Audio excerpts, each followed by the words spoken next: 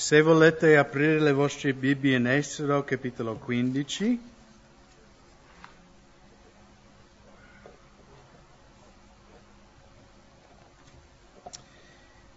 Vogliamo pregare prima di leggere la parola di Dio. Signore, grazie anche per il caldo, perché arriverà il freddo e lamenteremo anche di quello. Quindi anche questo caldo forte vogliamo rallegrarci per qualunque cosa che tu ci mandi. Signore, grazie perché abbiamo questa opportunità in questo momento di aprire la tua parola, di vedere le meraviglie che hai fatto in Israele migliaia di anni fa e comprendere che hanno a che fare con le meraviglie che tu fai nella nostra vita oggi. Quindi, Signore, prepara la nostra mente per ricevere la tua parola, prepara il nostro cuore, la nostra anima per il puro latte della tua parola, nel nome di Gesù. Amen. Ok, in Esodo 15 abbiamo, qui è scritto canto trionfale di Mosè, ma diciamo è conosciuto come il canto di Mosè, ok? Il canto di redenzione. Questo è il primo canto nella Bibbia, è anche la prima volta che viene usata la parola canto, ed è anche l'ultimo canto che viene cantato nella Bibbia. In Revelation, in Apocalisse, capitolo 15, versetto 3. Quindi è chiaro che Israele ha appena passato il Mar Rosso, Dio ha fatto crollare questi muri di acqua su Faraone e suo esercito, quindi Israele ha realizzato la piena redenzione, in un certo senso, e quindi questo è il loro canto di lode, di riconoscimento chi è il Signore, però è un canto che, come ho detto prima, è il primo canto nella Bibbia ed è anche l'ultimo canto.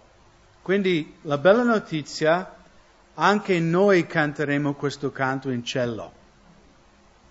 Io e te, un giorno davanti al trono di Dio, noi canteremo questo canto. E quindi è molto importante, non solo perché il primo canto è l'ultimo canto, ma perché un canto, come ho detto prima, viene chiamato il canto di Mosè o il canto di redenzione. Perché è un canto che racconta anche la nostra redenzione.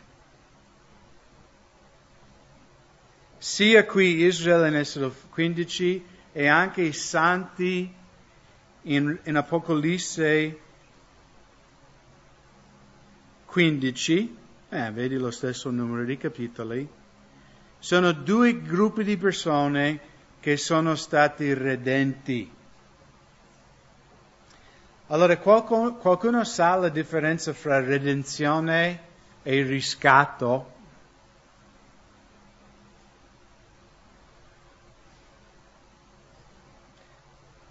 C'è una differenza?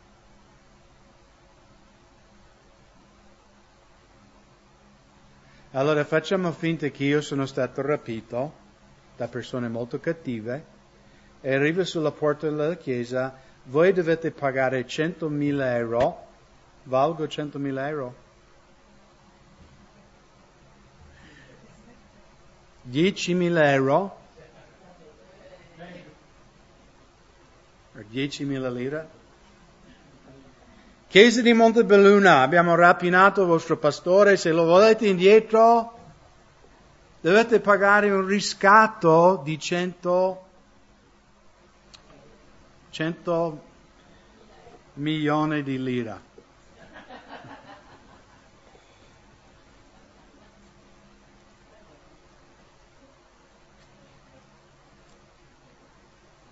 Allora il riscatto, poi magari Dean e Enzo magari si trovano sul Montello a mezzanotte a incontrare il rapinatore e loro pagano il riscatto.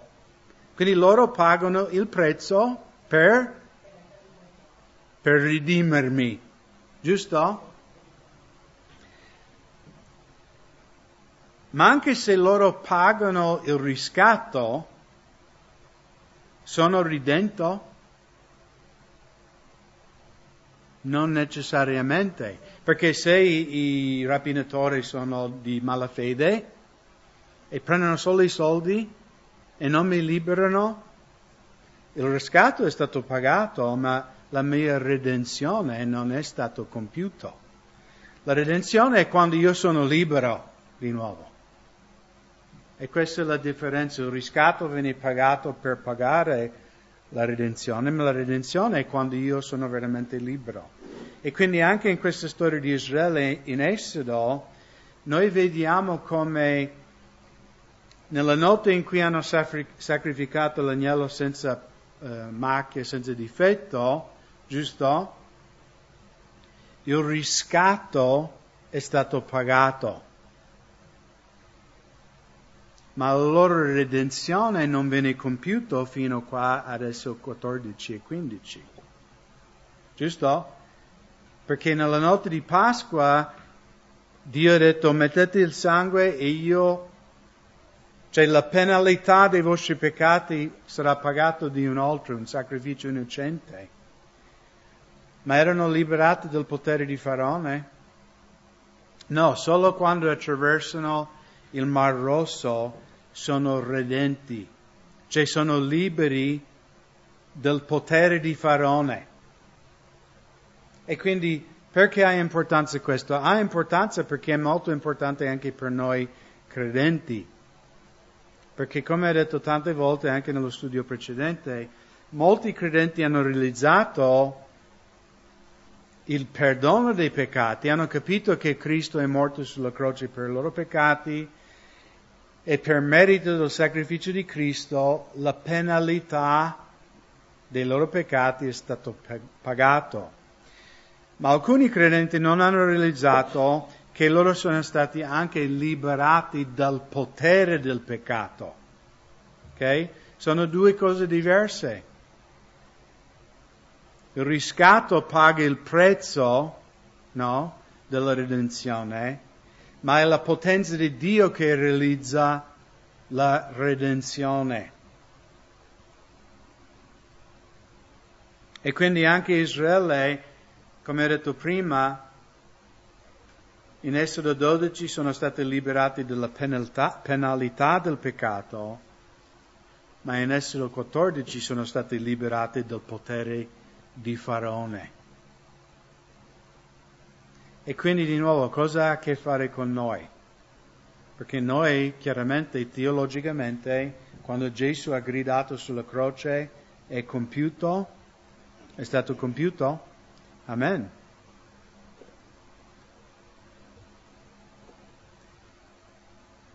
Però dobbiamo anche comprendere, l'attraversamento del Mar Rosso cosa raffigura profeticamente nel Nuovo Testamento.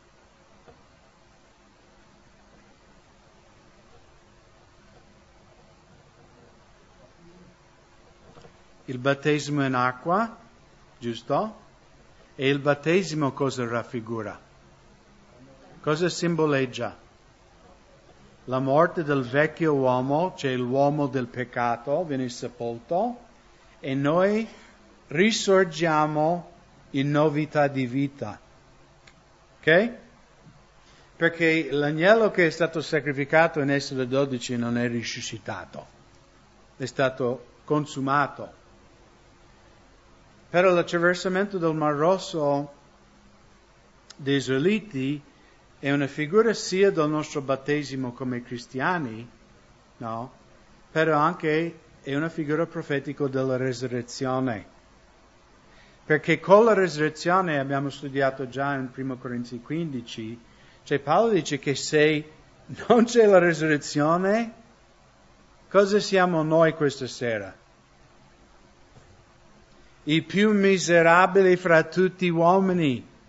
Perché noi siamo qui questa sera a subire questo caldo per una menzogna. Noi crediamo in una menzogna. Ed è veramente, noi guardiamo persone che seguono delle sette, No, tipo anni fa c'era quella setta in Francia che dicevano che quella cometa era una navicella aliena, ricordate? No? E si sono tutti suicidati, ricordate quello? Ok? E tu dici, ma veramente? Cioè, o tu guardi quelli che hanno seguito questo Jim Jones nella Guyana. No, forse solo noi americani, no? Centinaia di persone si sono autosuicidati bevendo una bevanda velenosa perché il loro leader della setta aveva detto di fare così. E sì, potremmo raccontare, e tu guardi quelle persone e dici, ma persone possono essere così stupide, cioè così miseri di seguire una menzogna e anche morire per una menzogna. Perciò la risurrezione è così importante per noi cristiani, perché la risurrezione, Paolo dice, è un segno che il sacrificio di Cristo è stato accettato da Dio e che il potere del peccato è stato distrutto, perché Paolo in 1 Corinzi dice che la morte, cosa ha detto Paolo? La morte, dove è il tuo dardo? Dove è il tuo pungiglione? No? E lui dice che la morte, il peccato non ha più potere su noi credenti perché Cristo è risuscitato. E come abbiamo visto nello studio precedente, guardate in capitolo 14, versetto 30, così in quel giorno l'Eterno salvò Israele dalla mano degli egiziani e Israele vide sul lido del mare gli egiziani morti.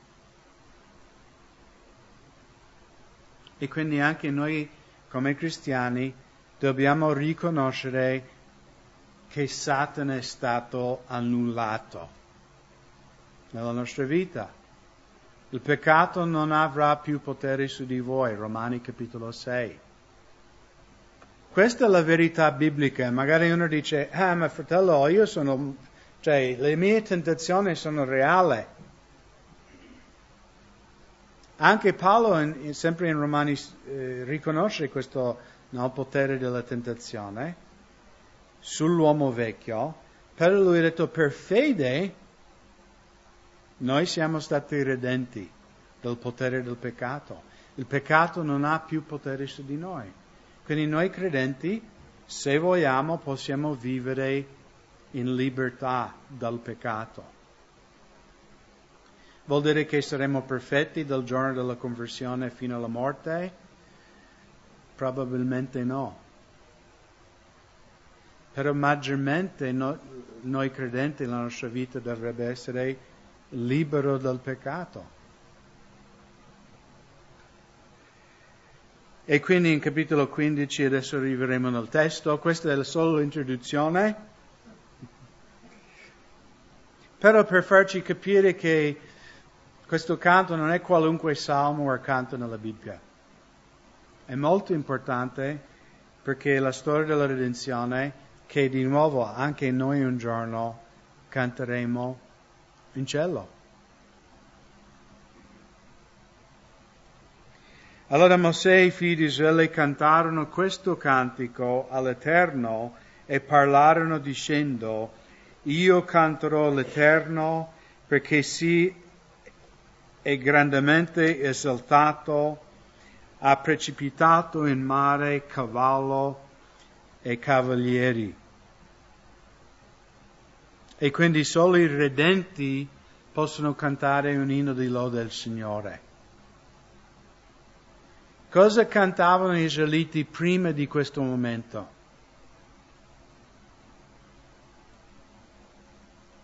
Niente.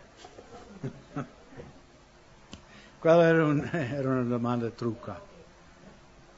Però facevano rumore. Cosa facevano in capitolo 14 quando avevano le spalle al Mar Rosso? Mormoravano, lamentavano. In Esodo, quando Dio manda Mosè, dice, io ho udito vostro pianto, lamento. La Bibbia dice che gli israeliti gemevano sotto l'oppressione di Faraone, cioè loro facevano rumore, ma non era un canto. Invece quando siamo stati redenti, nasce dentro di noi un canto di gioia. Sono ridento. Io quando ho conosciuto il Signore volevo andare in mezzo alla strada a gridare a alta voce, sono salvato.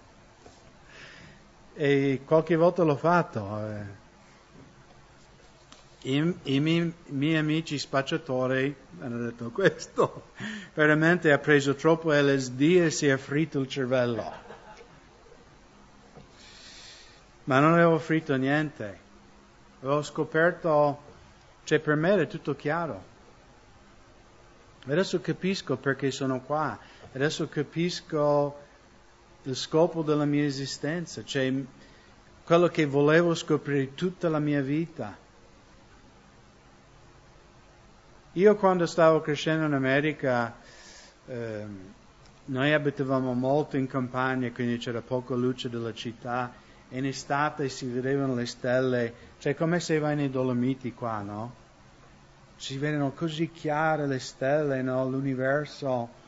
E anche da bambino sempre guardavo le stelle e ho detto, ci deve essere qualcosa al di fuori, no? Di questo mondo in cui vivo. Ci deve essere un creatore, qualcuno. Io volevo conoscerlo. E finalmente l'ho conosciuto e quindi non potevo fare a meno di avere un canto di gioia. Sono stato redento. I miei peccati sono stati cancellati. E Dio mi ha dato la vita eterna. E quindi anche gli israeliti si esaltano in questo canto di lode al Signore. In versetto 2, l'Eterno è la mia forza e il mio canto.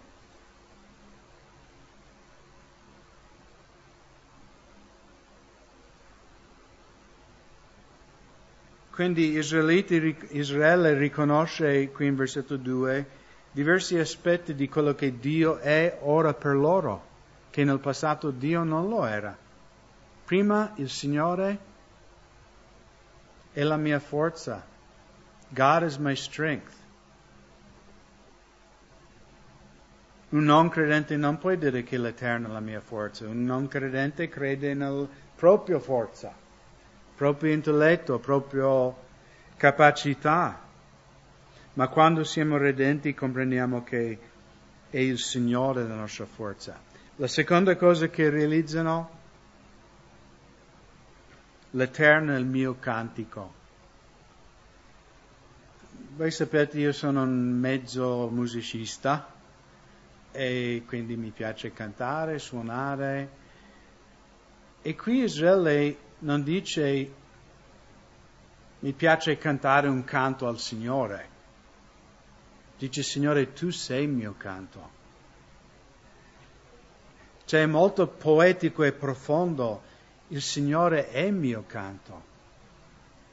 Cioè Lui, è da Lui che sorge da me questa gioia.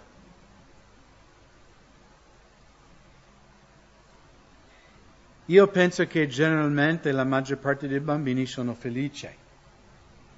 Sicuramente ci sono bambini che vivono in situazioni di abuso. Però io mi ricordo crescendo, bambino in America, con una famiglia abbastanza felice, normale. Cioè io in generale ero sempre allegro, no? Quando io tornavo dalla scuola saltavo, fischiavo, cioè vedo che anche i miei figli, no? Poi diventiamo vecchi e perdiamo questo canto, questo meravigliarsi della vita. Come i piccoli bambini, no? Quando tu vai in montagna e fai una passeggiata e loro prendono tipo guarda papà il fiore, che bello, no? E poi noi, non fai vedere il forestale, prenderemo la multa, no? Ma secondo me quando conosciamo il Signore ci fa riscoprire questa meraviglia, no? Infatti io amo la natura, perché come dice Paolo in Romani 1, Dio dà testimonianza di sé nella natura, della sua qualità invisibile e la sua onnipotenza. E io ve lo dico sul serio, io devo lavorare tante volte in ufficio, rispondere email, preparare i messaggi, eccetera, davanti al computer, e sai, anche con gli occhiali a volte mi viene mal di testa, e quindi ogni tanto devo staccare e vado su nel mio giardino e guardo le piante, no? E rimango stupito, cioè anche se io andrò in quell'orto nel guardare le piante di frutta, l'uva, cioè non smetto di essere meravigliato che mio Dio è così grande che dalla terra e dall'acqua e dalla luce del sole Lui è riuscito a fabbricare e creare così un'immemorevole forma di vita. Cioè se io ti do acqua e terra, cosa riesci a fare? La torta di fango, solo. Prova a creare un'ape, una pera, un pomodoro, un peperoncino. Cioè, se tu rifletti un attimo sul fatto che Dio, c'è le banane, le palme, tutto dalla stessa materia grezza. Questo è il nostro Dio.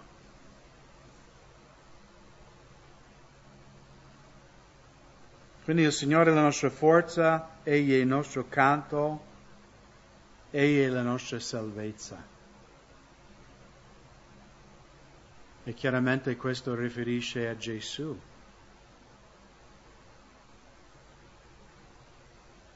Questo è il mio Dio.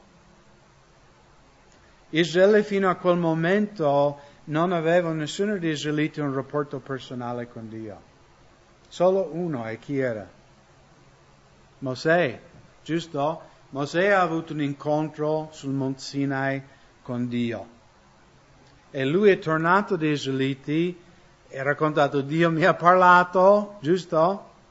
Ma gli Israeliti fino a quel momento non avevano un rapporto personale con Dio. Poi hanno visto le sue meraviglie ed ora anche tutti gli Israeliti possono dire: il mio Dio. Io ho un rapporto personale con Dio. È il Dio di mio padre. E secondo me questo ci parla del fatto che Dio è fedele da generazione in generazione. Non solo è mio Dio, ma è il Dio, e chiaramente parla del padre Abramo. Questo è un riferimento ai nostri fondatori della nostra nazione. L'Eterno è un guerriero. Il suo nome è l'Eterno o Yahweh. Voi sapete che nel Vecchio Testamento ogni volta che viene scritto l'Eterno è la parola ebraica Yahweh.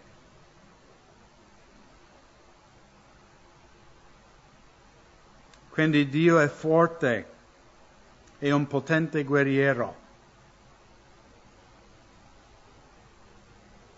Come Dio ha sconfitto Faraone e i suoi eserciti qui in Esodo, anche in Apocalisse egli sconfiggerà l'Anticristo e i suoi eserciti.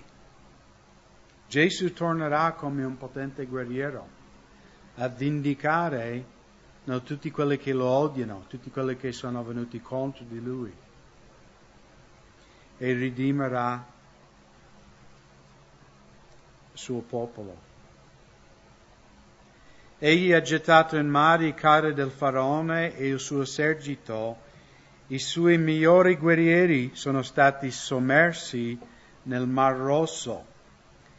Gli abissi li coprirono, sono andati a fondo come una pietra. La tua destra, o Eterno, è mirabile nella sua potenza. La tua destra, o Eterno, frantuma i nemici. Con la grandezza della tua maestà tu rovesci quelle che si levano contro di te, tu mandi fuori la tua ira, essa li consumi come stoppia. Al soffio delle tue narici le acque si sono ammucchiate, le onde si sono alzate come un mucchio, le profondità si sono assodate nel cuore del mare. Notate che la Bibbia è molto specifica quanto era profondo l'acqua lì dove hanno attraversato Mosè e gli Israeliti. Abbiamo visto già in Esodo 14, la Bibbia dice che il Signore ha alzato le acque, era un muro a destra e un muro a sinistra. Anche qui in questo canto dice che Dio ha ammucchiato le acque come due colline.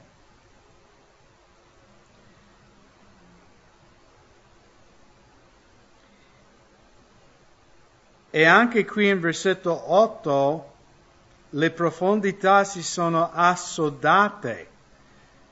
E qui questa parola in ebraico, c'è la parola che viene usata quando il formaggio converte dal latte e si solidifica. Ok? Quindi sembrerebbe, poi non lo so, dovremmo chiedere al Signore in cielo, però la parola che viene descritta era come che il Signore ha reso solido il mare, no? Che ha reso fermo le acque. Poi anche in versetto 5, gli abissi. Quindi qui questa è una parola in ebraico, abisso chiaramente vuol dire una pozzanghera, si può chiamare quello abisso, no, l'abisso è profondissimo. Perché non so, anche qui in Italia alcuni anni fa, mi sembra su Voyager, qualche programma, hanno fatto questa cosa sui piaghe di Mosè, sull'attraversamento del Mar Rosso. Qualcuno l'ha visto? Io l'ho visto 5 minuti, poi l'ho cambiato perché hanno detto tanto di quelle cretinate, no? Che veramente Mosè e gli Israeliti non era proprio il Mar Rosso, ma era un altro baia lì in fondo al Mar Rosso che si chiama la Baia delle Canne, che ogni tanto, sai, le sabbie si muovono e quindi col vento forte si scopre questo tipo come ponte di sabbia, quindi c'era acqua a destra e acqua a sinistra. E quindi gli israeliti in realtà non era un grande miracolo, era un fenomeno naturale e così hanno passato sull'asciutto. No? C'era una volta in America un predicatore liberale che anche lui non credeva nei miracoli della Bibbia e anche lui cercava di smentire, miracoli e dare una spiegazione razionale umana. Quindi lui stava parlando del fatto che veramente non era un grande miracolo, è venuto questo vento, no, questa lingua di sabbia, e ogni volta che lui diceva una frase c'era una sorella anziana indietro che lei gridava Alleluia, nostro Dio è un potente operatore di miracoli. E questo tipo lo facevo perché lui cercava di provare che i miracoli non esistono più. Poi lui diceva un'altra cosa e poi in realtà l'acqua era solo 10 centimetri profondo. E lei si alza e dice, gloria al Signore, nostro Dio è un potente operatore di miracoli. E lui tutto infuriato dice, Signora, ma cos'è così miracoloso del fatto che gli israeliti hanno attraversato questo pezzo di Mar Rosso in solo 10 centimetri di acqua? E lei ha detto perché è un miracolo che Faraone e il suo esercito si sono negati in 10 centimetri di acqua.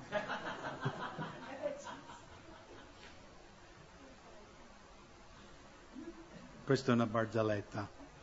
Ma la realtà, la Bibbia dice che erano acque profonde. E infatti sono stati anche scoperti dai sub, mi sembra negli anni 50, nel profondo del Mar Rosso hanno trovato pezzi di antichi carri egiziani. Ok? In fondo al mare. Chiaramente loro dicono che era una nave egiziana che portava carri sulla nave e che poi la nave si è affondato e sai, il legno della nave è andato via, ma questi pezzi di bronzo eccetera sono rimasti. Però noi sappiamo da dove vengono quei pezzi di carri. Qui, Esodo.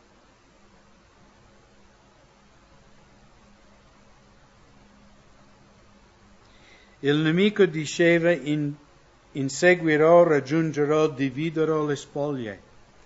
La mia brama si sazierà su di loro, sguainerò la mia spada, la mia mano li sterminerà. Ma tu hai mandato fuori il tuo soffio e il mare li ha ricoperti, sono andati come piombo nelle potenti acque. Anche qui questa parola potente è magnificente o grandissime acque, quindi parla delle acque profonde, larghe. Chi è pari a te fra i dei, o Eterno? Chi è pari a te, mirabile nella santità, maestoso nelle lodi, o operatore di prodigi? Questo è anche un canto che ogni tanto cantiamo. Chi è pari a te? Conoscete?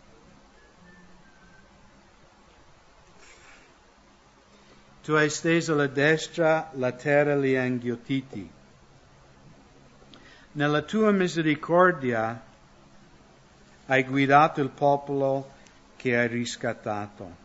Notate il contrasto qui, come Dio ha trattato gli egiziani, che erano contro di Lui, e il popolo che ha creduto in Lui.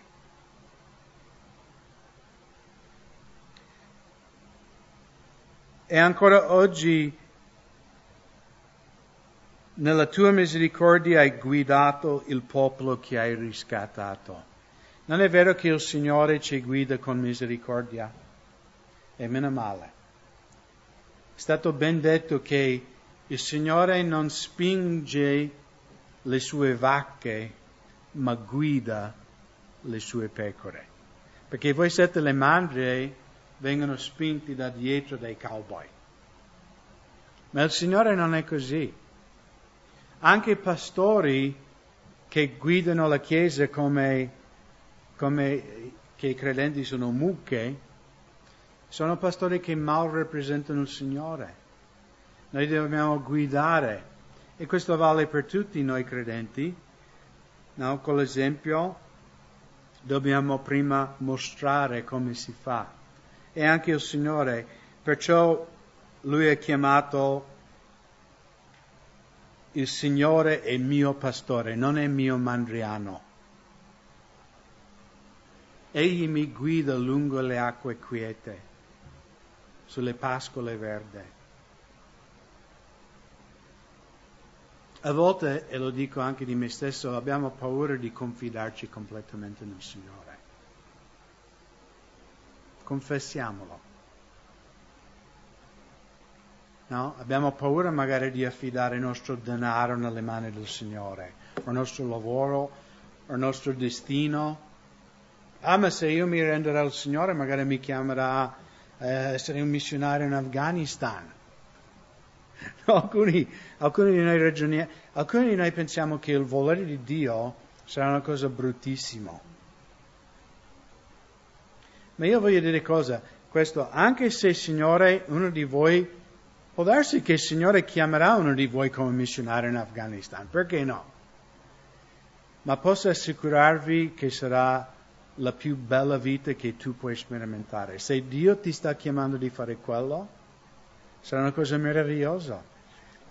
Anche io, i tempi che ho trascorso in India, non posso dire che fisicamente è stata una passeggiata, però posso dire che sono stati dei momenti veramente più belli della mia vita, perché io veramente ho sperimentato la potente mano di Dio. Cioè io ho avuto momenti quando ero in Pakistan in cui io non avevo soldi e non avevo cibo e non avevo nessun modo di procurare né uno né l'altro. E quindi ogni mattina mi dovevo alzare e pregare del Signore, provvedi oggi il mio pane quotidiano. E come vedete sono ancora qua. Anzi, forse dovrei smettere di pregare un po' per il pane quotidiano. Cioè, prega per mio digiunare quotidiano.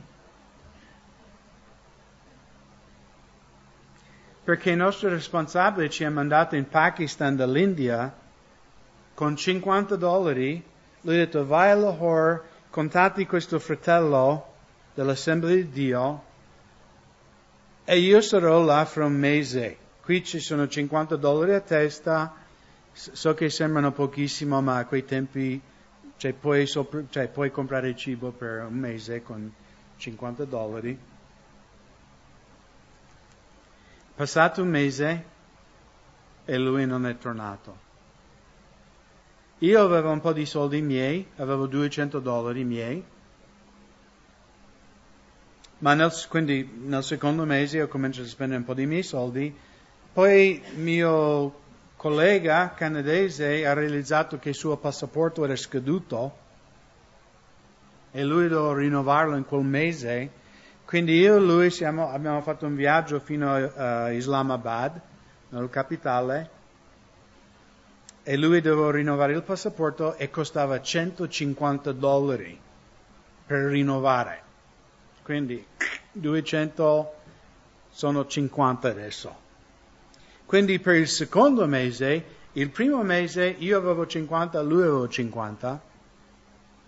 Nel secondo mese avevamo 50 fra noi due.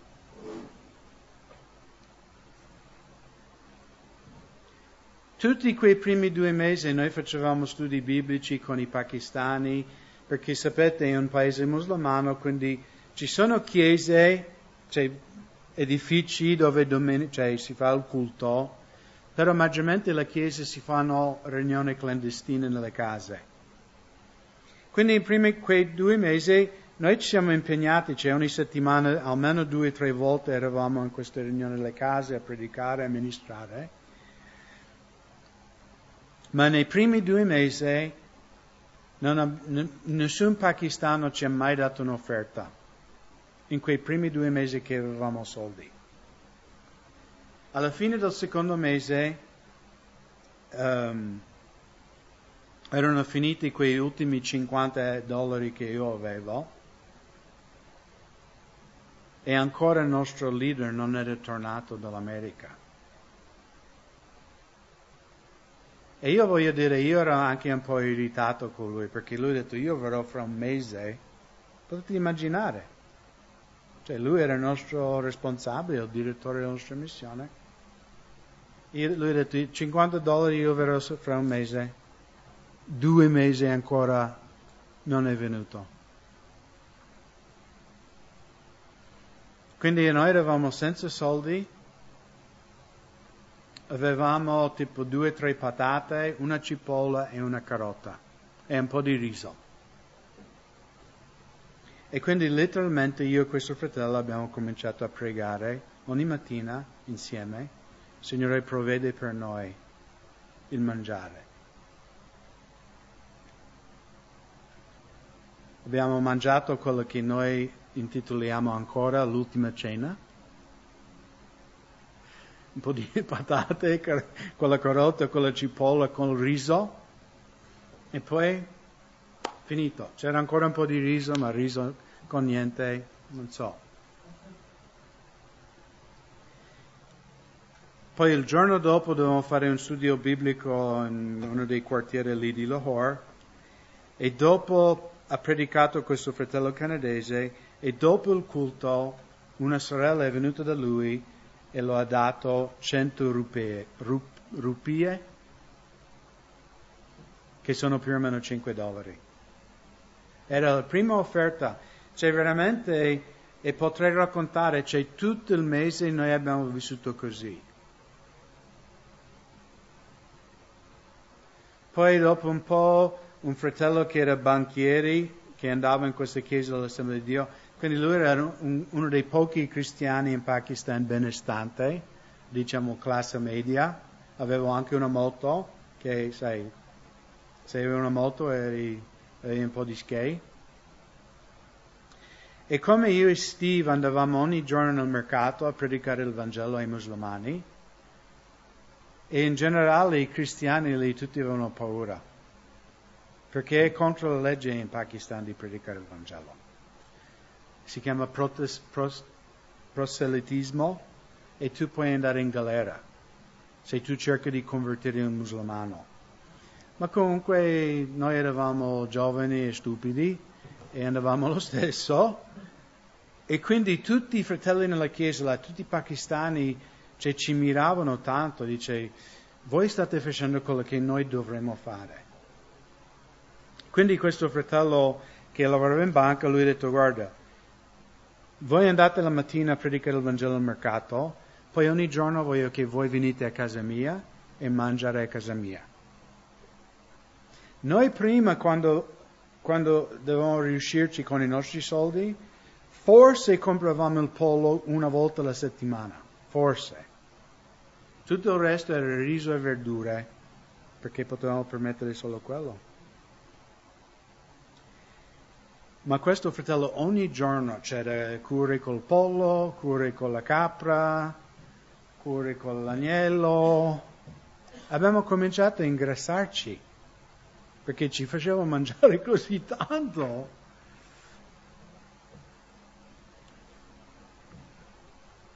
Per dire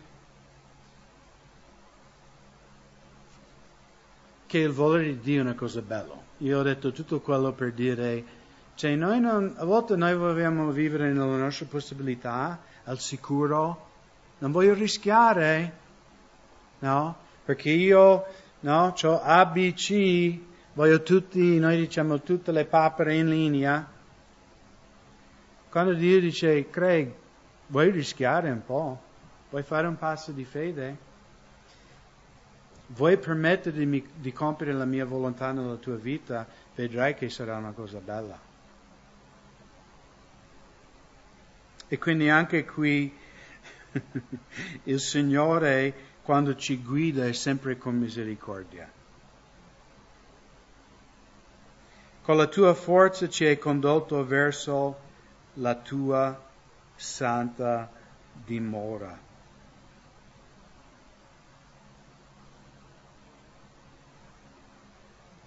Quindi Dio ci ha redento per portarci nella sua abitazione.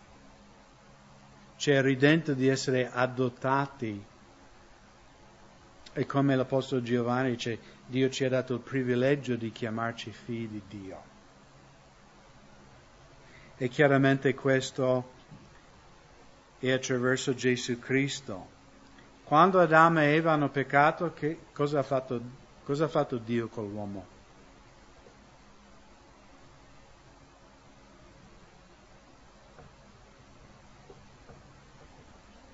Li ha scacciato dal giardino, giusto? Li ha mandato fuori dalla sua presenza e lui ha messo un angelo con una spada per sbarrarli l'accesso a se stesso. Perché la sua santità non poteva permettere l'uomo peccatore di avvicinarsi. Ma adesso attraverso Cristo, Paolo dice in Ebrei, che noi possiamo avvicinarci con franchezza al trono della grazia. E anche qui questo canto profetico che cantano Mosè e Israeliti, dice, Signore, attraverso il tuo agnello, attraverso la tua redenzione, tu ci hai portato nella tua casa, ci hai riportato in comunione con sé.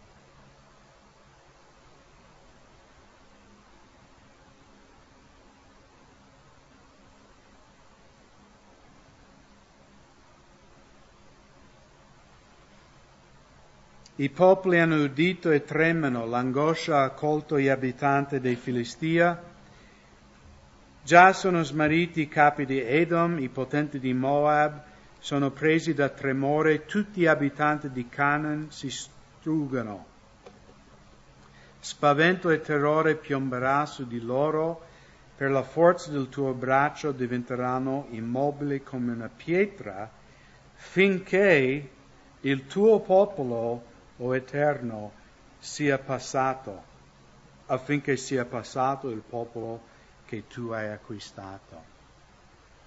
Anche noi credenti dovremmo restare nella sicurezza che Gesù ci porterà alla fine di questo affare.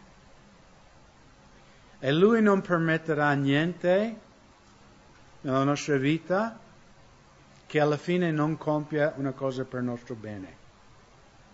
Ok? Secondo me c'è anche un'altra cosa. Quando Dio farà un'opera in noi, le nazioni riconosceranno. Il Signore ha fatto una cosa nella tua vita, miracoloso. E questo vuole che la nostra vita è una testimonianza alle nazioni.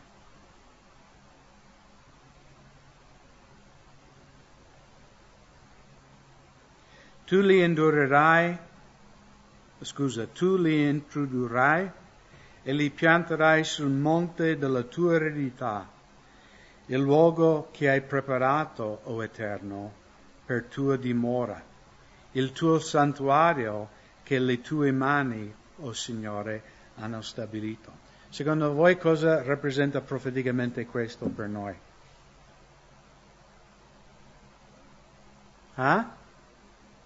Esatto, Gesù cosa ha detto? Io vado a preparare una dimora per voi. E se io vado, tornerò a cogliervi presso di me.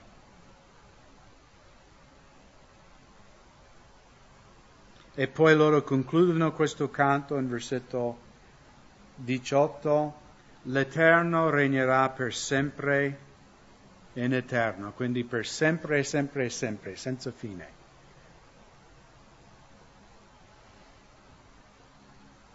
Poi il versetto 19 è solo un ricapitare. Poiché i cavalli del faraone, coi suoi carri e i suoi cavalieri erano entrati nel mare e l'Eterno aveva fatto ritornare su di loro le acque del mare, ma i figli di Israele avevano camminato in mezzo al mare all'asciutto. Secondo me questo è come un ricordo per Israele, quello che abbiamo visto in Esodo 12, dove Dio dice io farò vedere una separazione fra chi teme la mia parola e chi no. Farò distinzione, lui dice, fra voi ed Egitto. E perché c'era questa distinzione?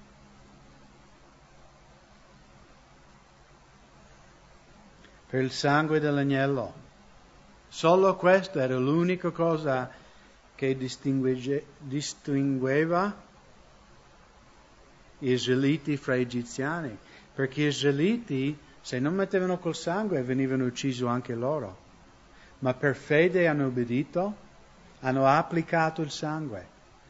Anche noi giovedì, quanti di voi avete visto il mimo, no? Là dei ragazzi di Treviso. Cioè la gente era lì tipo sbalordito, no? Perché sicuramente non pensavano di trovare una scenetta di tale portata, no? Sai, gente va lì, bere, divertirsi, essere confrontato. Ma anche noi le persone dice, se tu crederai, se tu applicherai il sangue di Gesù sulla tua vita, tu sarai salvato. E no, se non lo fai, tu sarai distrutto, sarai spazzato via.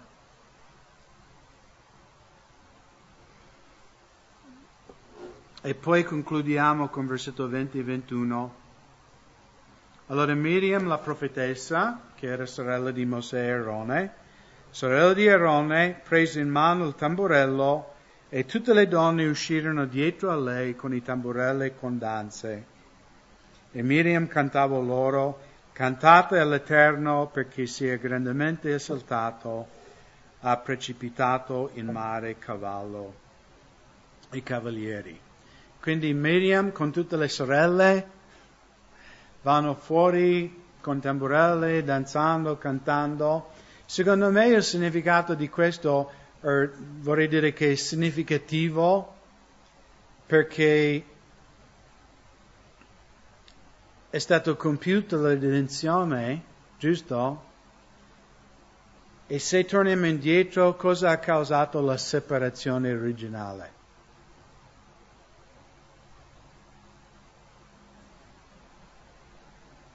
Chi era il primo a mangiare il frutto? Eva, giusto? Quindi diciamo che poi Adamo doveva prendere posizione come leader della sua famiglia e non lo ha fatto. Lui invece di prendere posizione ha seguito la guida di sua moglie e quindi non sto discolpando